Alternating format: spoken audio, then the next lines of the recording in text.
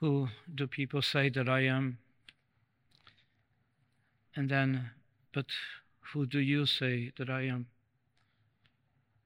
What do people say versus what I as a person who has come to know him, what do I say?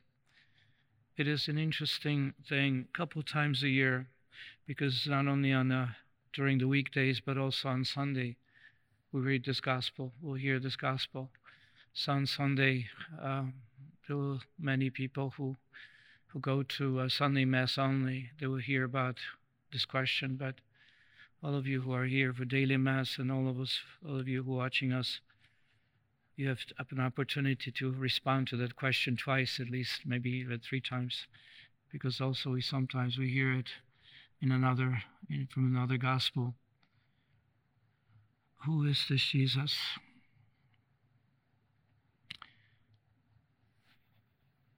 When it comes to catechesis, when it comes to those who teach others in Christ's name, there's a recommendation, not only a recommendation, but a type of invitation. It says, unless you know him personally, you'll not be able to speak much about him. Unless you know him personally, unless you have come to know him as the one who is your Lord and our God, is your Lord and God, you'll not be able to speak, because it is from the heart that we know something, that we know dearly something, in a deeper way, that we're able to convincingly manifest, to be able to give witness to. If somebody falls in love, if you see a guy or a girl fall in love, you know that they fell in love. You know them. You see what they talk about. They talk about each other, and they want to spend time with one another. So therefore, you know that to fall in love means all of a sudden the world, which is, very large around you, becomes a focused world on the people that you know, that you want to spend time with, that you delight in, experience that love. In many ways, it's the same thing with our Lord. If you have seen someone who became a convert and he's so much on fire with the love of the Lord, you'll be talking every place, at work, wherever, because he or she wants to share that good news that is in their heart. And they want to let you know that there's something special that took place. And it's wonderful to hear that. But for all of us who have been followers for many years, and we have responsibilities to carry and things that we do, and often enough our faith becomes more private. So we talk to the Lord, we speak to him directly, we ask him for things, and we don't share as much. We don't share, perhaps, because we know the people, and that some people just don't want to listen about that. They don't want to listen about, the Lord or our faith. And so we sort of kind of get sort of kind of restricted in what we say. We put limits. But the fact is still there that if he's the one in whom our future rests, in whom our future is guaranteed, then it's not just for me, but also for everyone else. There's no other heaven. There's only one heaven. There's only one mediator between God and ourselves, and that's our Lord Jesus. There's no other way to enter, the place of future glory. There's only one. There's no other. And so for us, sometimes we feel that we kind of divide our life to this portion of life here on earth, and then the other portion beyond the grave, to make sure that this life on earth is well, suited or prepared, or however we wish, is comfortable enough. Yes, we need to take care of the roof of our head and food that we have and families that we have. But if we overdo it here, then what we are saying basically is that the future life doesn't really mean that much. That the Lord Jesus, who came, who was born, who suffered and died, who rose for us, he doesn't mean that much to us.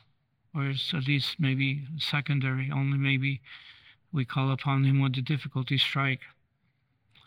So what the invitation is here today for us is, who is he for us? Who is he? What do you say that I am? Who do you say that I am?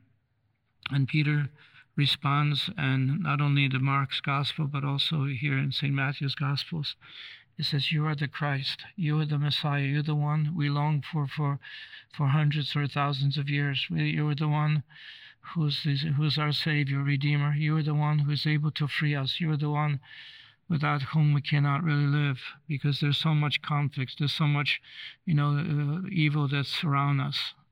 Because the reason is that ignorance of Christ, ignorance of his mission, ignorance of our sinful condition creates an environment in the world in which we live that this is how things are.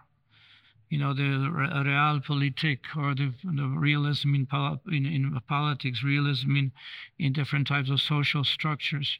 This is what we do. But people do not realize that the brokenness, the original sin which is with us, needs to be forgiven, needs to be redeemed, and he's the one. There's no other.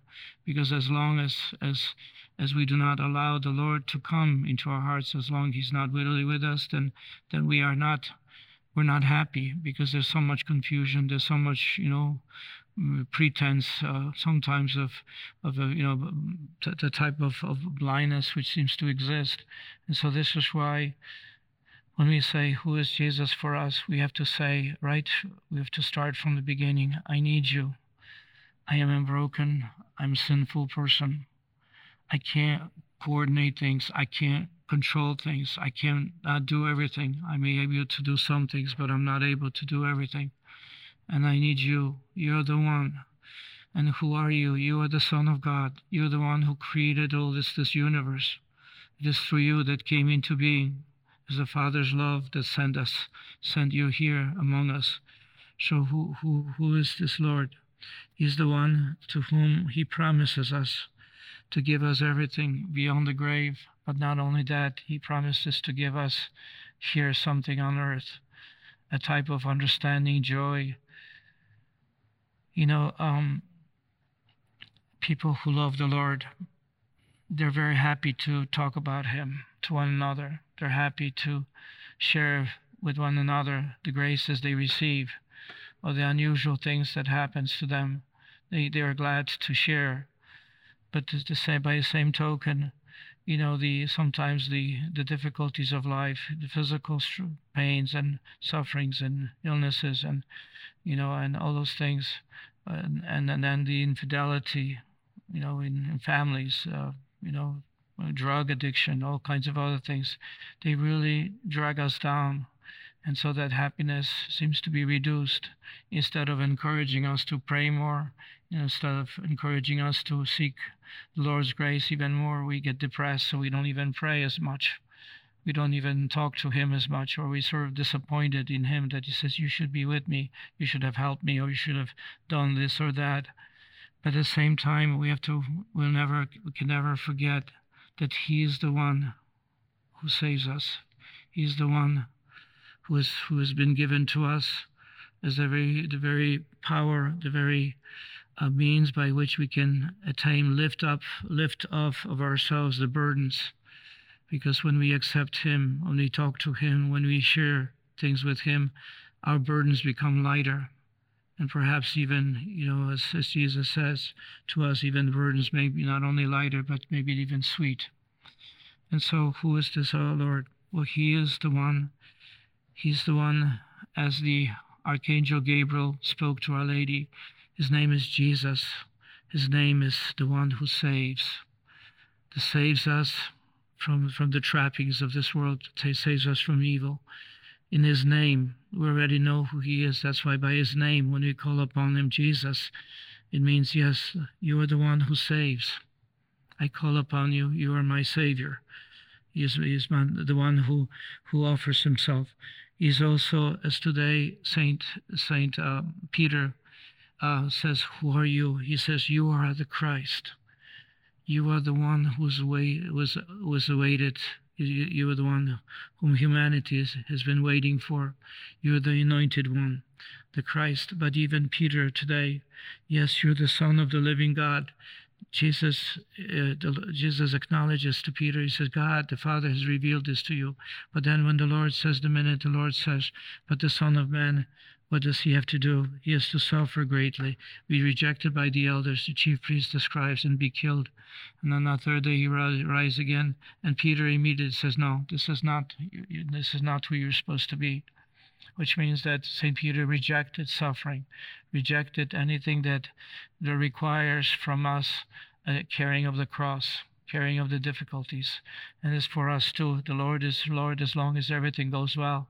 But if things don't work well, but the Lord is inviting us to be his followers. If you wish to follow me, take up your cross and follow me, share with me the journey, and even if it is suffering, share with me, because the suffering will bring salvation. Ultimately, this life here on earth is so short, and the older we get, the shorter it seems, and because in fact it is shorter to look forward to. But the fact is that this life goes so quickly by, and we have whole eternity to delight in the joy of God, whole eternity. Why not carry the cross here? Why not carry the cross for one another? Try to be mediators of peace. Try to reconcile people. Try to help as much as we can in whatever way we can. Why is this worth it? And even if people don't acknowledge, even if people don't care what we do, it doesn't matter. The Lord is our reward. Because sometimes you say, well, this person is great. He doesn't care. No matter what I do for him or for her, seems to be no response, and so we can get discouraged. But at the same time, look what the Lord has done. We have been so ungrateful to him, and yet he has loved us, and he has carried the cross for us, and he died for us. And this is the measure of who is he for me. He's not only the example, but he's the power by which I am able to carry the cross. He's the power by which I'm able to even rejoice in my suffering, because I carry them for someone else. I wish to carry them for someone else because I want to alleviate the sufferings of another. He's not only, Jesus, the one who saves. He's not only the anointed one awaited, but he's the only Son of God, and there's no other. He's the only mediator between God and ourselves. In him we have salvation. In him we have freedom. In him we have knowledge. In him we have the power to be children of God. Because by his uniting ourselves with our human nature, he transforms our human nature, and is capable of being children of God, being children, and being the son and daughter of God, because we have our sonship in him who is the Son of God. But he is also the one who has risen from the dead. We know what our future shall be like. He is the one who shows us that we shall rise. We'll have the body like he had his body, which is glorified body, not restricted anymore by laws of nature. Is able to move through doors, walk places, doesn't matter. This is what we are. This is what we shall have, the glorified body, the glorious body. And, this is why he is so important to us, because he has shown us the way. And then he's teaching us the way to attain heaven is by love. By loving God, loving one another, forgiving one another. We pray the Our Father, the prayer that he has taught us, how to trust in the Father, how to seek and desire his will, how to seek and desire his kingdom, and all the things that we need to do to honor him, to sanctify his name. And also, he's taught us that we are to call upon him for our daily sustenance, daily needs, for forgiveness of sins, for being protected from the evil one.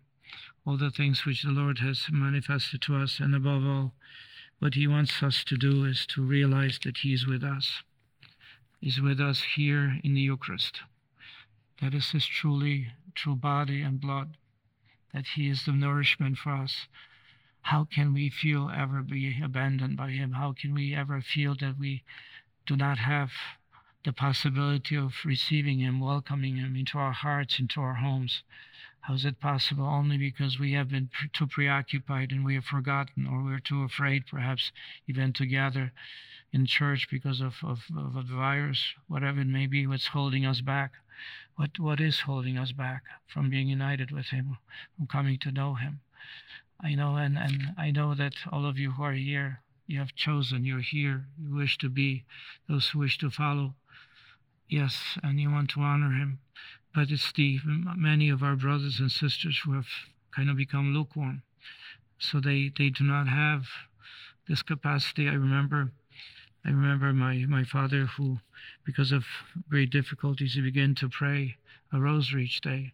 I remember my aunt, who, for all the 5 of us who were siblings, she would use, she would pray a rosary, and she would include each one of us in her decade, and she did it for years.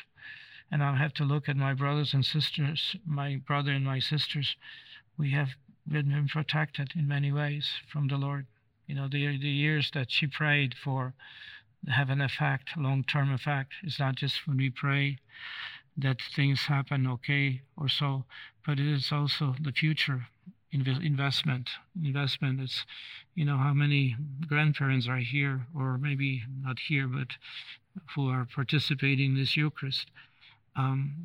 Is it possible that we do a little bit more? Maybe perhaps praying a rosary or chaplet for grandchildren or children, to protect them, because they don't seem to have the capacity right now, because the secular world has sort of kind of pushed them out, and they get so distracted by things. So it's an invitation, and this is one of those things which used to be the mission of the elderly. The mission of the elderly is to intercede, to offering their sufferings, of the heart, physical, and to pray. That was the mission always. That's why, it was the elderly who seemed to have the greatest effect on the family, because of their investment in prayer. Maybe then today, when the Lord is asking us to come to know Him more, who is He for us? And when we hear James saying, look, if you're a follower of Christ, don't be stupid, don't be foolish. Don't just think that somebody has a lot of rings and looks great. You say, okay, here, great, sit on this wonderful table near the table of the elite. But he says, no, the Lord chose everyone, and especially the poor. He cares for them more, which means you should just do the opposite, not the way the world thinks.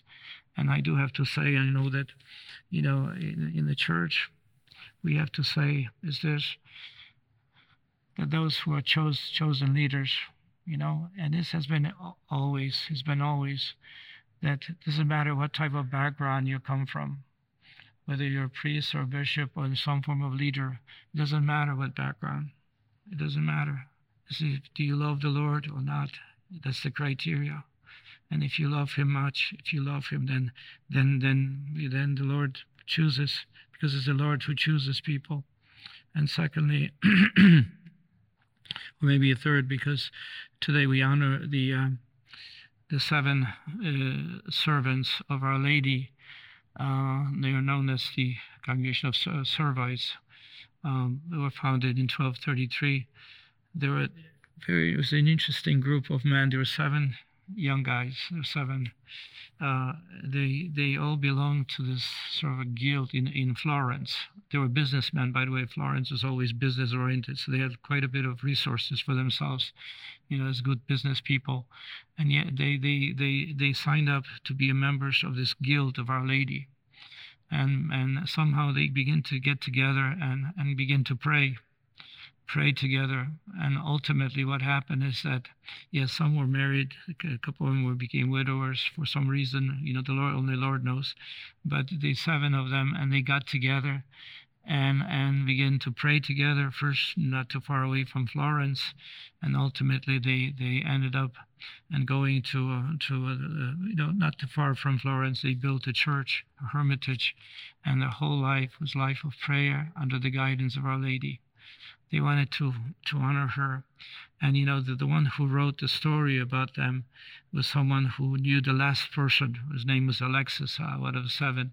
And he says, and he kept on telling him what the original 7 looked like, what did they do, and how they let go of things. How they let go, first of all, of their wealth, how they chose Our Lady, how began to pray more and more and do penance for others. And, the religious community, the Servites, still exist. And I happened to go to one of their churches. I had to give a talk, and all of a sudden I was invited by the Servites in Chicago. And I walked in, and there's a beautiful statue of Our Lady. It was a lady of sorrows. And it was just a very, very nice place. And then eventually we invited one of the Servites to give us a retreat. And he kept on talking about Our Lady. And I says, how can someone speak about Our Lady for several days, And he seemed to have enough topics to cover. It seems like he was able to share many, many things. And it was just very nice to hear the witness, an older priest, an older Servite.